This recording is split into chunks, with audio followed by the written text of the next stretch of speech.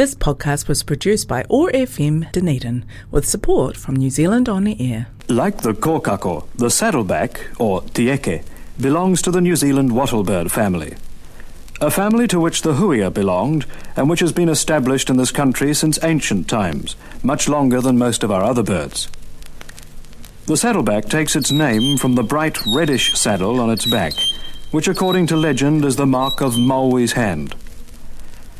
Sadly, this attractive bird has disappeared from the main islands and exists only on a few offshore islands, carefully chosen locations for resettlement away from predators, which appears to have saved the tieke from total extinction.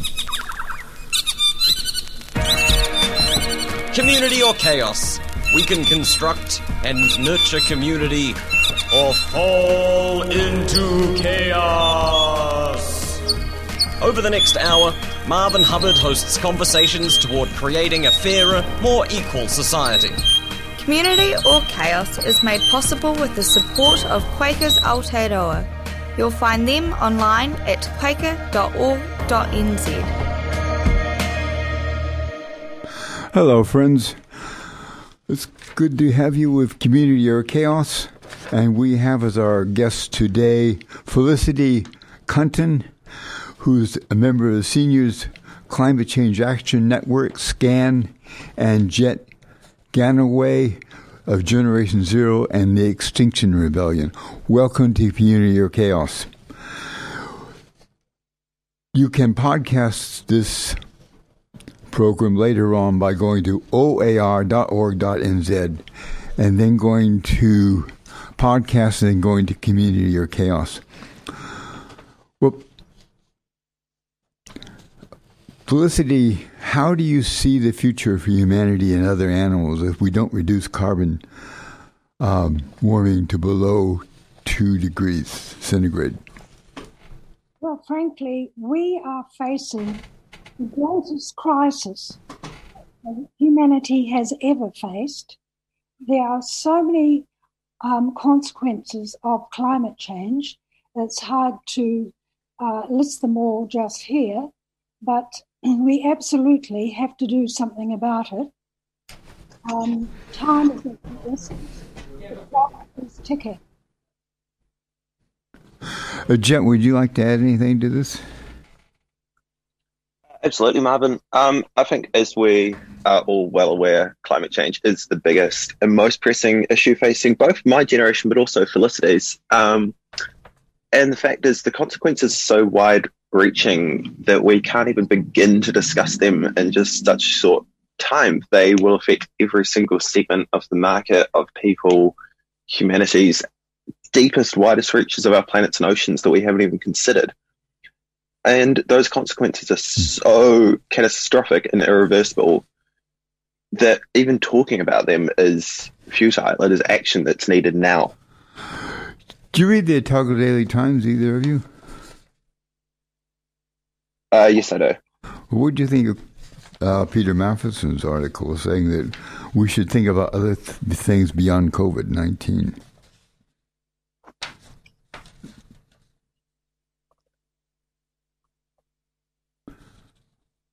I don't know if I can speak specifically to that article, but the fact is COVID-19 is a huge pressing issue at the moment.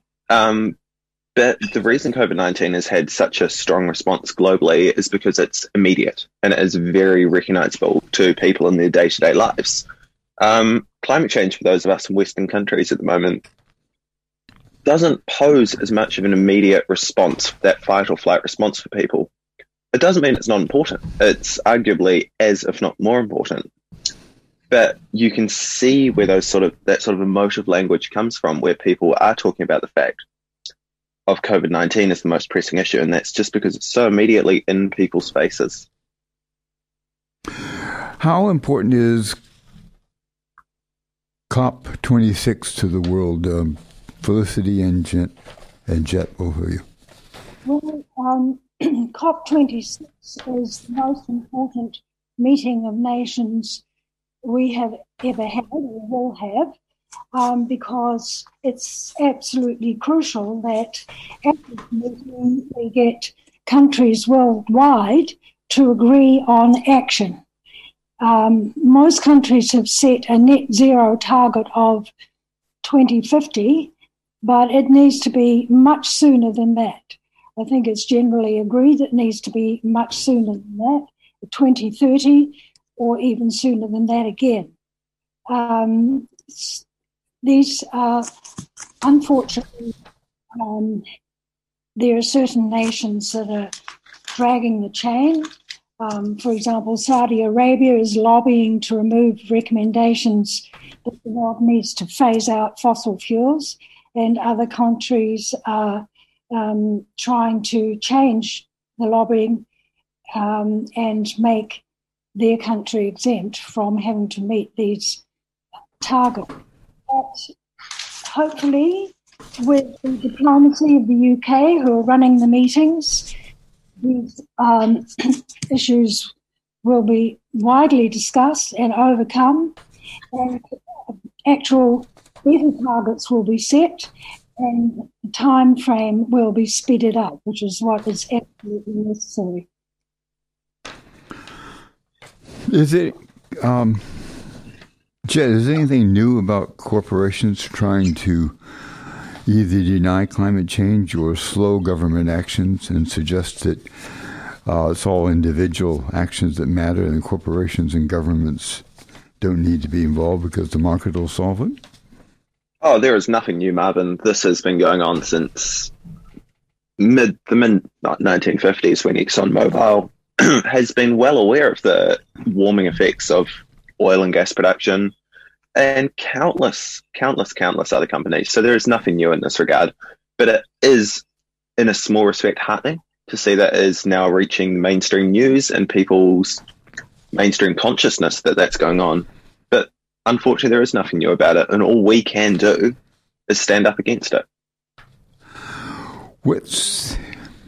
How do you feel about, both of you, how do you feel about the fact that New Zealand's one of the worst performers when it comes to emissions, and that our emissions have risen by 57% between 1990 and 1918? Well, frankly, Marvin, it's despicable. We're a developed country. We have the resources. We have the means. That means we could have one of the world's most leading circular economies that doesn't create this waste of our current economy, that is sustainable for people, upholds our two treaty partnerships, and so many other things. And we've failed at that, is the frank answer. We do have a chance to turn it around, but we need to act soon and with haste. But honestly, Marvin, it's sad, but we can change that. Felicity, you've been involved in this for a long time too. How do you feel about that? Well, I think it's regrettable that this has been said about New Zealand. We are almost, I believe we're about 80% renewables, but we have to do better than that and make it 100%.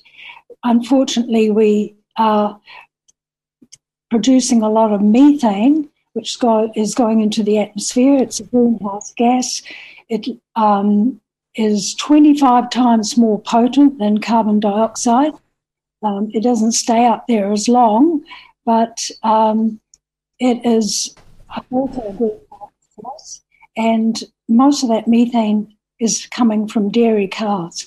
Our dairy herds have increased enormously over the last few years. It's a great moneymaker for New Zealand.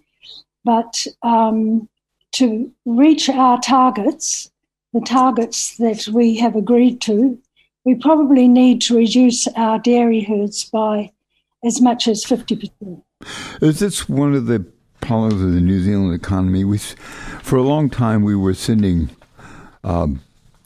wool overseas in the 19th century. And then we started sending frozen meat and lamb overseas. But we sent one thing. We depended whole economy on trade, usually with the so-called mother country, Great Britain. And now we're doing the same thing with dairy milk products, dried milk, sending it to China instead of Great Britain. But it's the same kind of thing. And did we make a mistake when we decided to depend on international trade almost entirely for our economy and get rid of the diversity in our economy, and particularly our own manufacturing and things like that in the 1980s and 90s? Did that lead us to where we are now? Well, Marvin, not necessarily. Global trade is not part of solving the climate crisis, but it is certainly a useful tool. But unfortunately, the manner in which we are doing it at the moment is completely unsustainable and one could argue, though, that to be sustainable, a country needs a variety of industries and ways of doing business. That's quite true. But we have to be more self-sufficient, I believe, and there are many ways that we can do that, many other ways than supporting dairy herds and other animal stock.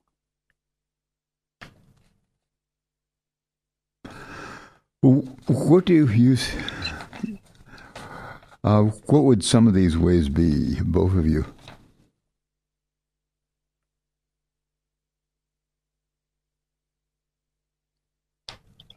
Well, look, what we'd be looking for is the New Zealand government to actually represent that methane emissions and such need to be regarded as part of our emissions trading scheme. The emissions trading scheme, while a very strong step, is actually a huge cop-out, and it's insulting to New Zealanders.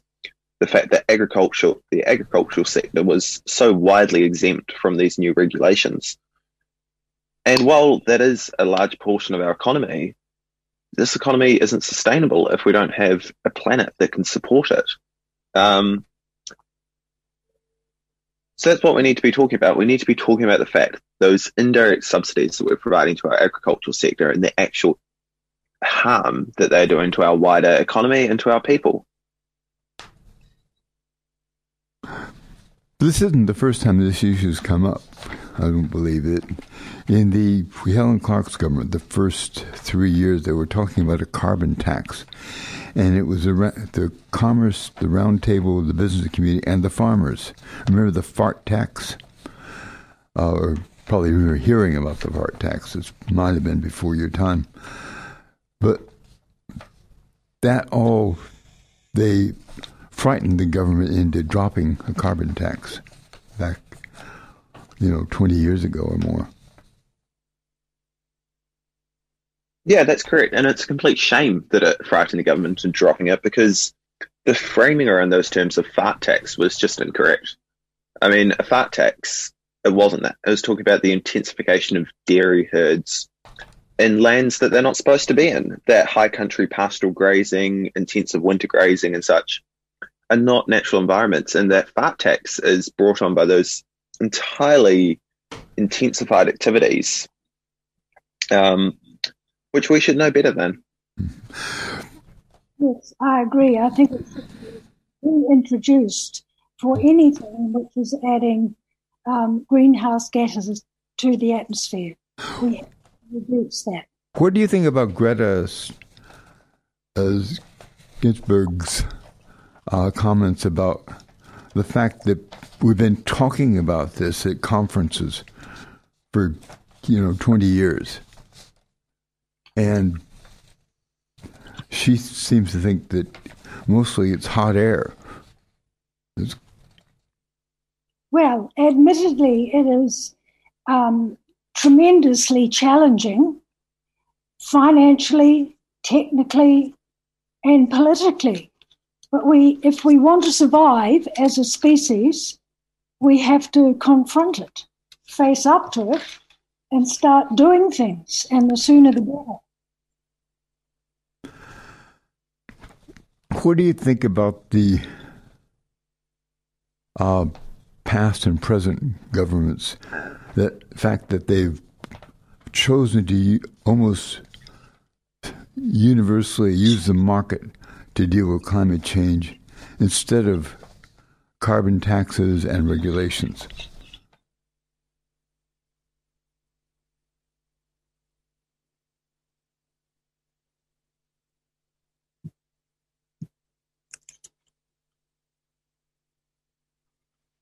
Do you think Marvin, that is the system that we have been. That system I've been brought up in. That system most of us have been brought up in. Yeah. But it's not the solution that's going to lead us to fix the situation. It's not the system that has the power to consider those sort of externalized effects on marginalized people and our native species and so many other things. They have entirely failed to be considered by the market system. And that's why we need to look at it from a more holistic approach, and not just be able to place dollar values and everything, because you can't place a dollar value on the value. You can't place a dollar value on the hoiho, our little blue penguins, and so many other things. I agree with that. I think we have to go back to a simpler way of living. We cannot continue with economic growth and be sustainable. It is not sustainable. We have exceeded the carrying capacity of planet Earth. What we've been doing is completely unsustainable, and we must go back to a simpler way of life for everybody. Felicity, I can't agree more. That is well said. Does a simpler way of life include more equality and more security for the ordinary people? I think it does. I think it will. Does the government have a responsibility for this? Oh, absolutely.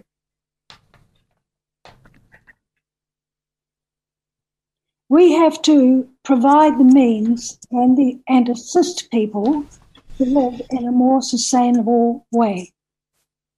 Everybody.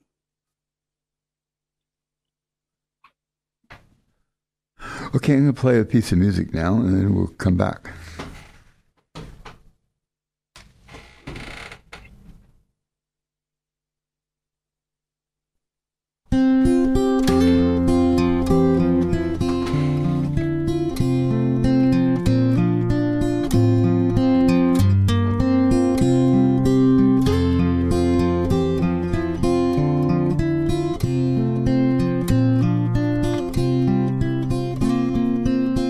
They say the grass is greener on the other side. I used to think that way before, but when I sit by the riverside, I don't need anything more. I don't need anything more. I don't need anything more. When I sit by the riverside, I don't need anything more.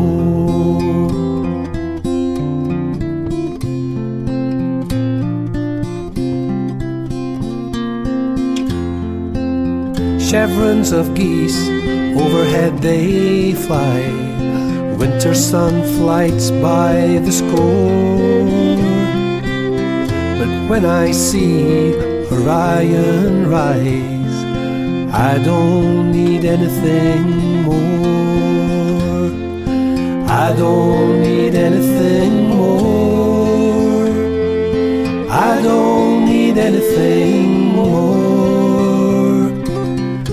When I see Orion rise, I don't need anything more.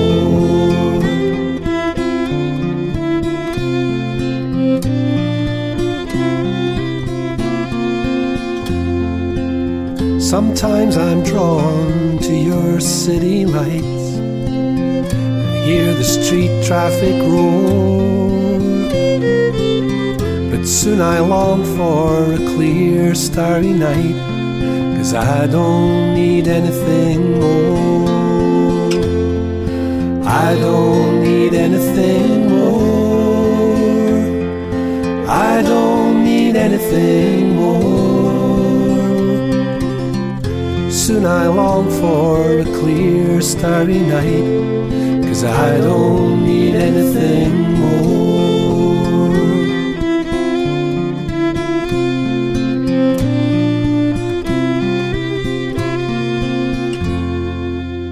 I knew some girls who could have turned my head and sent me crashing to the floor.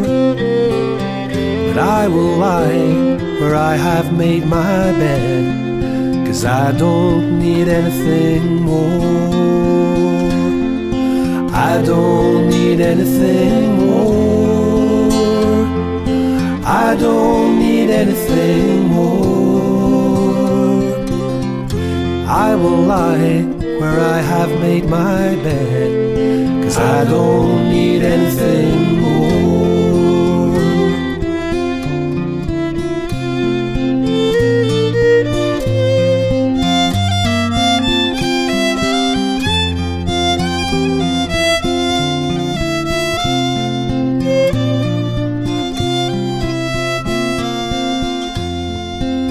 So when I'm thinking of all my cares and troubles come knocking at my door, I will walk these hills and breathe the air, 'cause I don't need anything more. I don't need anything more. I don't need anything more. I will walk these hills and breathe the air, 'cause I don't need anything more. I don't need anything more. I don't need anything more. I will walk these hills and breathe the air, 'cause I don't need anything more.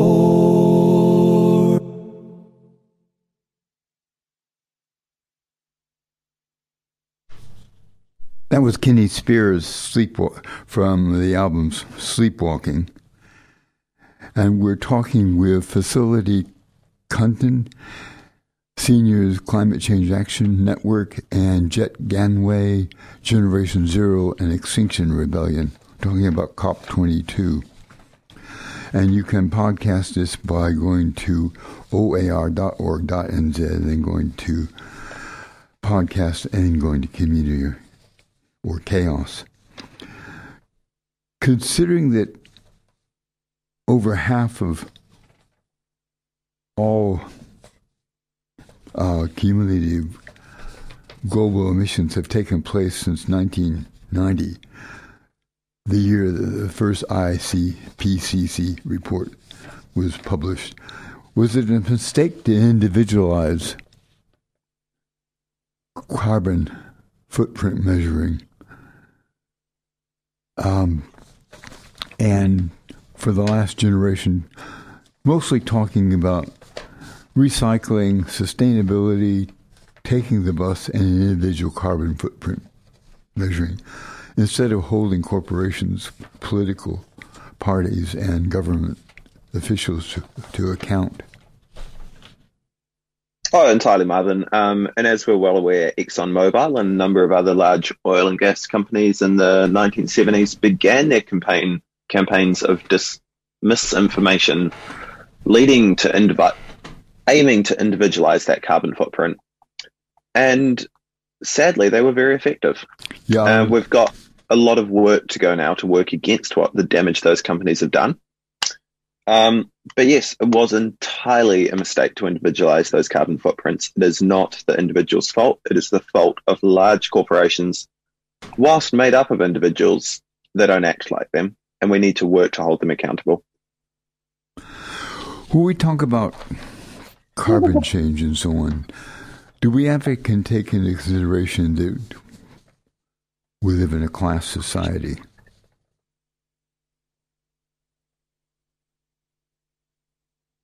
that not everybody can afford to buy an electric car or have alternative, go off the grid, for instance? Oh, again, Marvin, that's entirely a success of the oil and gas lobby in individualizing the impacts of our emissions. The fact is, no, not everyone should need to be able to buy an electric car, and we should have a system that allows people not to own a car. The current system we have, most cars sit on the side of the road 95+% of the time unused. And, well, if you think about that, how wasteful is that? I quite agree. I feel that we have to progress on both levels, holding corporations and governments accountable, but also individuals are extremely important. We have to perhaps think about it in terms of getting on a war footing, as the Allies did for World War II, where every single individual is doing their utmost to improve the situation. That is what it's going to need. There are lots of things that individual people can do, making decisions about whether you have a car at all, making decisions about whether you're going to grow your own food in your own garden, making decisions about waste, about conservation, about using electricity. All of these things will help. Every single bit helps. Ideally, we need to get everybody involved. It's that important. Are we customers and stakeholders, or are we citizens who held a responsibility to hold politicians and government to accountability? I mean, often when you come across the bureaucracy these days, we're treated like customers or instead of clients. We're often not treated like. Should we take back our citizenship? It's a shame, Marvin. You see large organisational structures, MSD, even talking about customers, and they talk about clients. And that's not the right terminology that we should be using in these governmental organisations. At the end of the day, we are all people, and we live on this one planet. And it's not the corporations or the clients that are going to be affected by the decisions we're all making. It's the planet, and it's an entire ecosystem that we need to be considering. So I would argue for the use of the term people, because that is what we are. But aren't these corporations and governments, shouldn't they be held accountable to the citizenship of the earth and the citizenship of the various countries? Absolutely. Isn't that a bigger responsibility in a way than the recycling we do, or the fact that you can afford an electric car? Absolutely, Marvin. And that also comes down to the the age-old problem that by splitting us up into so many different countries, that really splits the problem. And it means people can't work collaboratively together to solve the issues that we're facing on a day-to-day basis. And you see that. You see that with carbon emissions trading and that. And it's all as part of this huge game of pass the parcel instead of actually fixing the problem. Do you think that the people have to take a role in perhaps getting out in the streets, like in the civil rights movement or like in the 1930s, that there's a place for actual mass protest, because we're going to be massively affected? I believe that there is for mass protest, but it's the individual's choice whether they join it or not, or whether they find some other way of protesting or making their voices heard. That all of these things are an important part of our response to what is happening. And I can't agree with Felicity enough there. Mass protest is, well, it's effective. We look at the UK, and the UK, to their credit, is one of the countries that is making some of the greatest strides towards carbon zero. And that, I believe, has been largely fueled by protests from the likes of Extinction Rebellion and the such, which have been impactful and noticeable to every member, every citizen in the UK. Does capitalism need to change? Do we need to have different values besides economic growth? And should the goals of the economy be different than they are now? Absolutely. Quite frankly, we should be talking about degrowth. Yes. That is what we need to head toward. Because either we have a planned orderly contraction or degrowth of our economy, or else we're in for a far more disruptive contraction, which will be forced upon us by nature.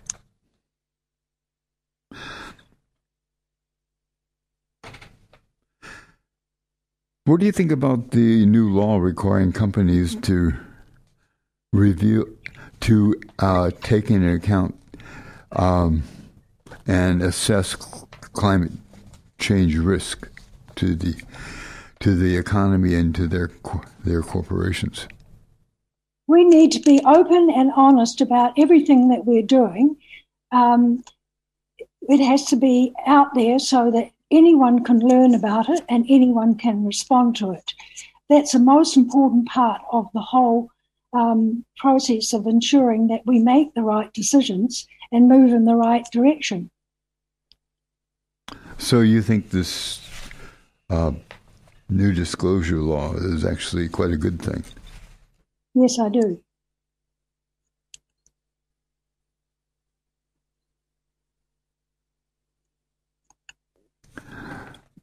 When we consider the changes we need, for instance, fewer cars on the road and fewer cows in the pasture and more less carbon, basically, in the economy, do we have to consider how we can make that happen so that the people on the bottom aren't the first to suffer? And there's an equalitarian approach. For instance, as there was in Great Britain during World War II, the working class in England actually ate better in World War II under rationing than they had just a few years before the war. Absolutely, Marvin, and that's why we've been calling for an equitable transition for quite some time. But what we'll see is, if you look on a worldwide scale, those people who are actually at the bottom of the layer are the people who are contributing the least, and that's all the more reason while this transition needs to prioritize those people. It's those of us living in Western countries who consume the most, use the most, and waste the most that are the ones who should be affected by the transition the most, because that is the only equitable way to do things. That's true, but it's also true that certainly in New Zealand and in America, certain groups of people have a much harder time dealing with this kind of change because they don't have any surplus wealth, and they're not sure whether they'll even be able to pay the rent or have a place to sleep. No, Marvin, you're entirely correct, and we cannot leave anybody behind in this transition. So that is the responsibility of us as people, NGOs, governments, and really everyone just coming together to make sure that we don't leave people behind in an equitable transition. Does the fact that actually the housing shortage hasn't been dealt with, or even though we've actually admitted it over the last 9 years, very little has been done. Don't we actually have to hold the governments more into account on all these issues than we have in the recent past? Yes, we do. We have to be sure that we make it clear that everybody should have basic, healthy, warm housing, however we achieve it.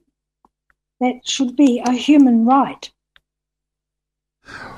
Okay, I'm going to play some more music and we'll come back.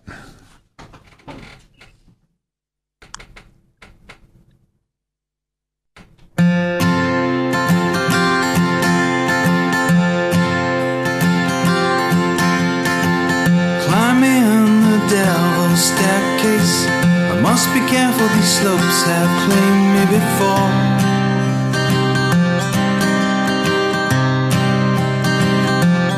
Once before, but part of me still lives here, and now and then I find myself on a journey home.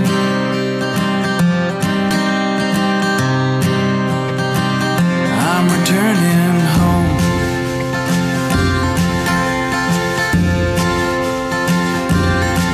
And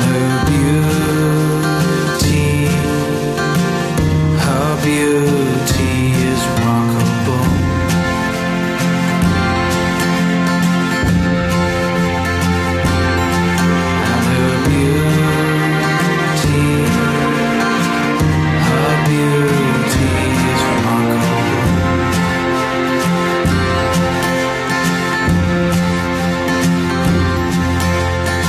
So many memories live here.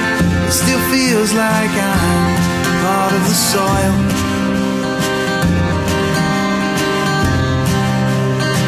I never left this soil. Not many faces remain now, but if you keep your head up, you see her smile.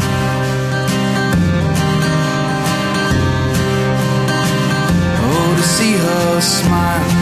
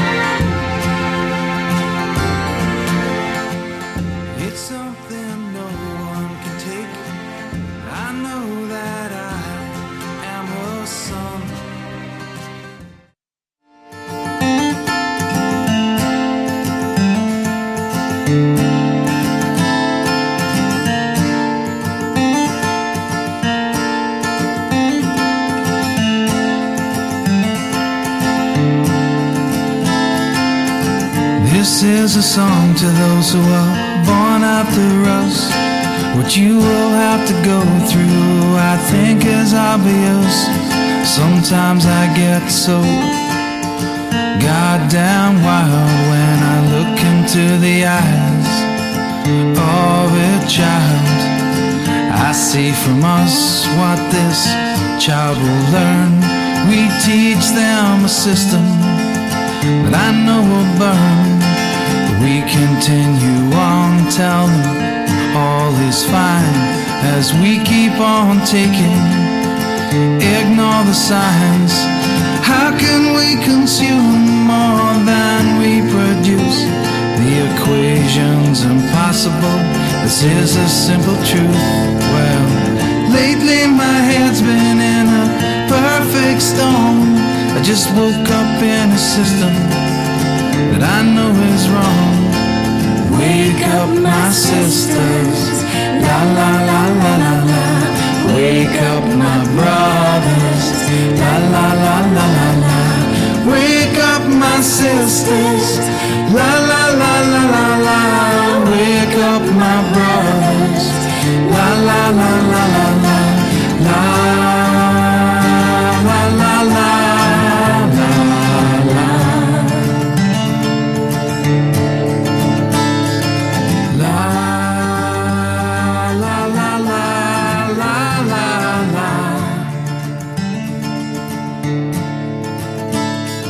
Our sense of entitlement is now fixed in our heads, and we think it's so smart to defecate in our own beds. We all know nothing is for free.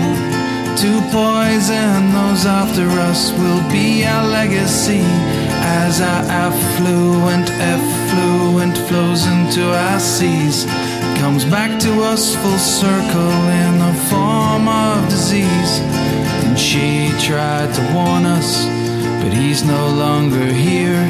We killed him because he tried to teach us to share. How can we consume more than we produce? The equation's impossible, this is a simple truth. Well, lately my head's been in a perfect storm. I just woke up in a system that I know is wrong. Wake up my sisters, la la la la la la. Wake up my brothers, la la la la la la. Wake up my sisters, la la la la la la. Wake up my brothers, la la la la la la la.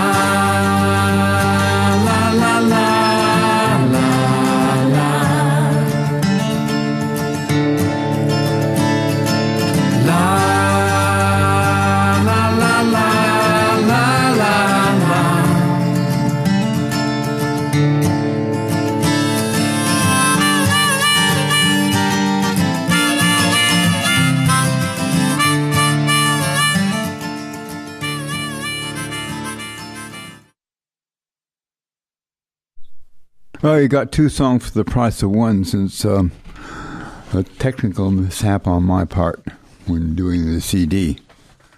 And they were both by Craig Smith, 45 Degrees South. And we're talking with Felicity, Cutten, and Jett Gannaway of Generation Zero and Seniors Climate Change Action Network, SCAN, and Extinction Rebellion. Oh, what do you expect, friends, of COP26? What do you hope for COP26? Well, what I hope will happen there, and I think that the world desperately needs, is international cooperation and involvement in setting new targets for net zero, commitments of the wealthy nations to help or to finance developing countries away from greenhouse gas, mining more coal and building new coal-fired power plants. Also to help manage the effects of climate change, like severe and frequent classes that we've already seen are increasing in number. It seems that climate change is happening faster than was anticipated, and also is more extreme. We've seen extreme weather events already around the world, deadly wildfires in California and in Australia, and we have to try to keep our global warming down below 2 degrees centigrade, preferably 1.5.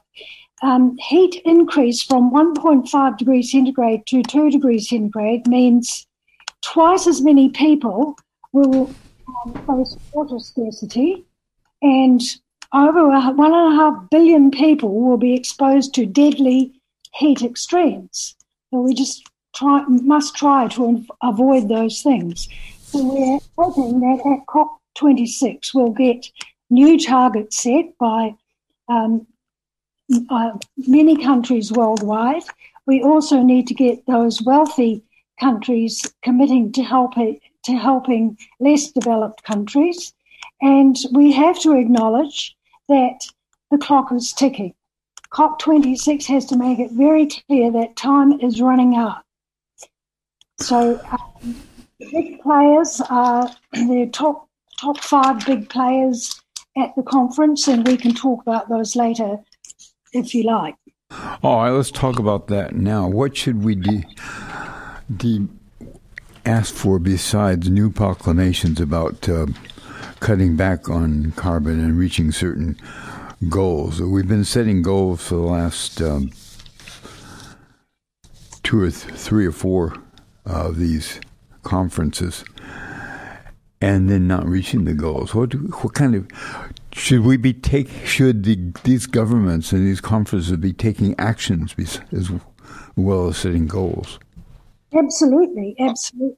Well, USA, that's the second largest contributor to global greenhouse gas emissions. It plays a crucial role in influencing the rest of the world. With things as the energy market and facilitating transfer of resources to help developing countries. And they've made a significant commitment of 50 to 52% cut in emissions from their 2005 levels by 2030. And they're saying that they will double funds to developing countries of up to US $11 billion by 2024. So this is all good, but it will also hopefully encourage and convince other countries to take stronger action, like China and possibly Australia. Then there's China, who's extremely important because it's the world's largest greenhouse gas emitter and the largest producer of coal and the second largest world economy.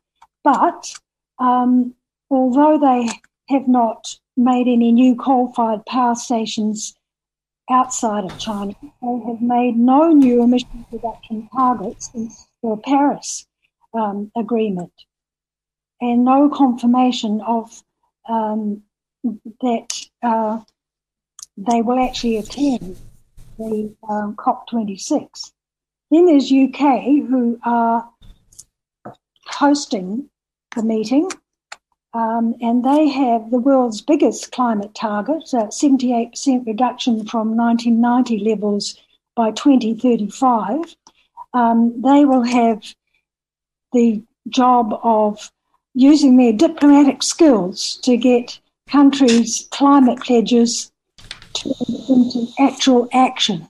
So one of the things we're hoping that will happen at COP26 is that the countries involved will actually say what their action is going to be and how they're going to achieve it. There's also Russia and India to consider, and other countries. What's New Zealand going to promise besides that we'll cut our emissions? But are we going to say how we're going to cut our emissions, or what? Are we going to say that we're going to deal with agriculture? What are we going to say? Well, let's hope that we are going to say something about agriculture and something about closing down coal-fired power stations and ceasing to mine coal, which we're still doing a bit of, and trying to get to 100% renewables. And further on to what very good commentary from Felicity there, which I wholeheartedly and entirely agree with. We need to start talking further than net zero. We need to be talking net positive. We need to be talking about actually setting back, because what we know, the science tells us that emissions have already created long-lasting effects in this atmosphere. So we need to start talking about huge tree planting programs and taking carbon out of the atmosphere, because otherwise we are still leading towards this entirely unequitable future. So furthermore than net zero, we need to be talking about net positive. Do you think that, how aware are people about that perspective, actually, that we actually not only have to stop emitting, but that we actually have to draw down on carbon? Do you think the population... People aren't aware. Yeah. People are not aware because you have this systemic campaign of misinformation and lies from oil companies and so many other huge polluters worldwide that has been going for decades, 50 plus years now. And you can understand why people aren't aware. But we need to work towards a system where people are well informed and understand the situation that we're in. If we take on our responsibilities, what kind of society would you hope to have in New Zealand?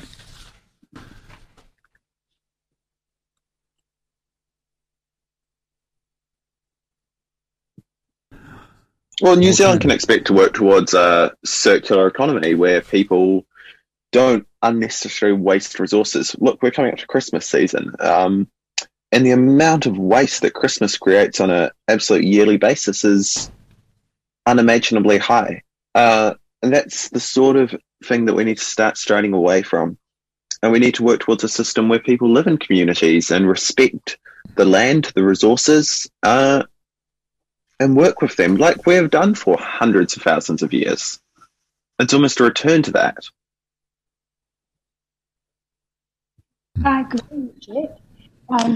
The waste that goes on is horrific.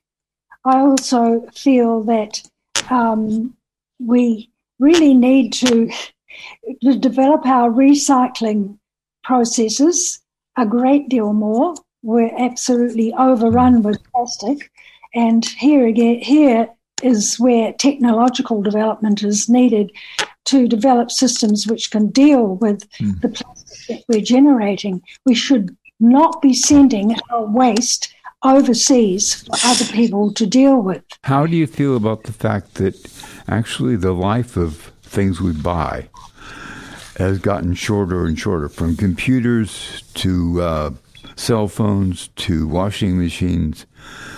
I agree that is something that we can do. I mean, this is continually, purposely, it's called planned obsolescence, but it's the lifetime of the things we use have gotten shorter, and that means a huge amount of waste. It's very annoying to buy an expensive piece of equipment and then find something go wrong with it within 2 or 3 years. What's the solution? It has to be constructed and designed in the first place. Perhaps it's more expensive, so it's something that will last. And the people who are producing it need to be sure that when it is no longer functioning, they can either fix it or else they can dispose of it, and they have the responsibility to do that, not the person who's bought it. It is. Is there any movement to make that happen, to provide legislation for that? Yes, well, such legislation has already been introduced in other countries. For example, in Singapore, I believe, they have that legislation. And I think we should have it in New Zealand as well. Do we need to start thinking of the economy as something that should be beneficial to the earth and also beneficial to the collective whole of people and animals, including people, instead of something that we just profit by as much as we possibly can?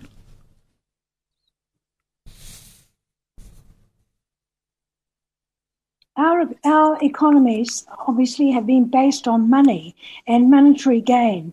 We have to change our way of thinking and go to a world where we are concerned about each other. We're concerned about all life on Earth. Otherwise, we simply will not survive long term.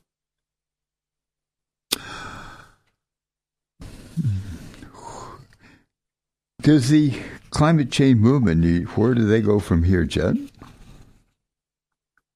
Beg your pardon, Marvin?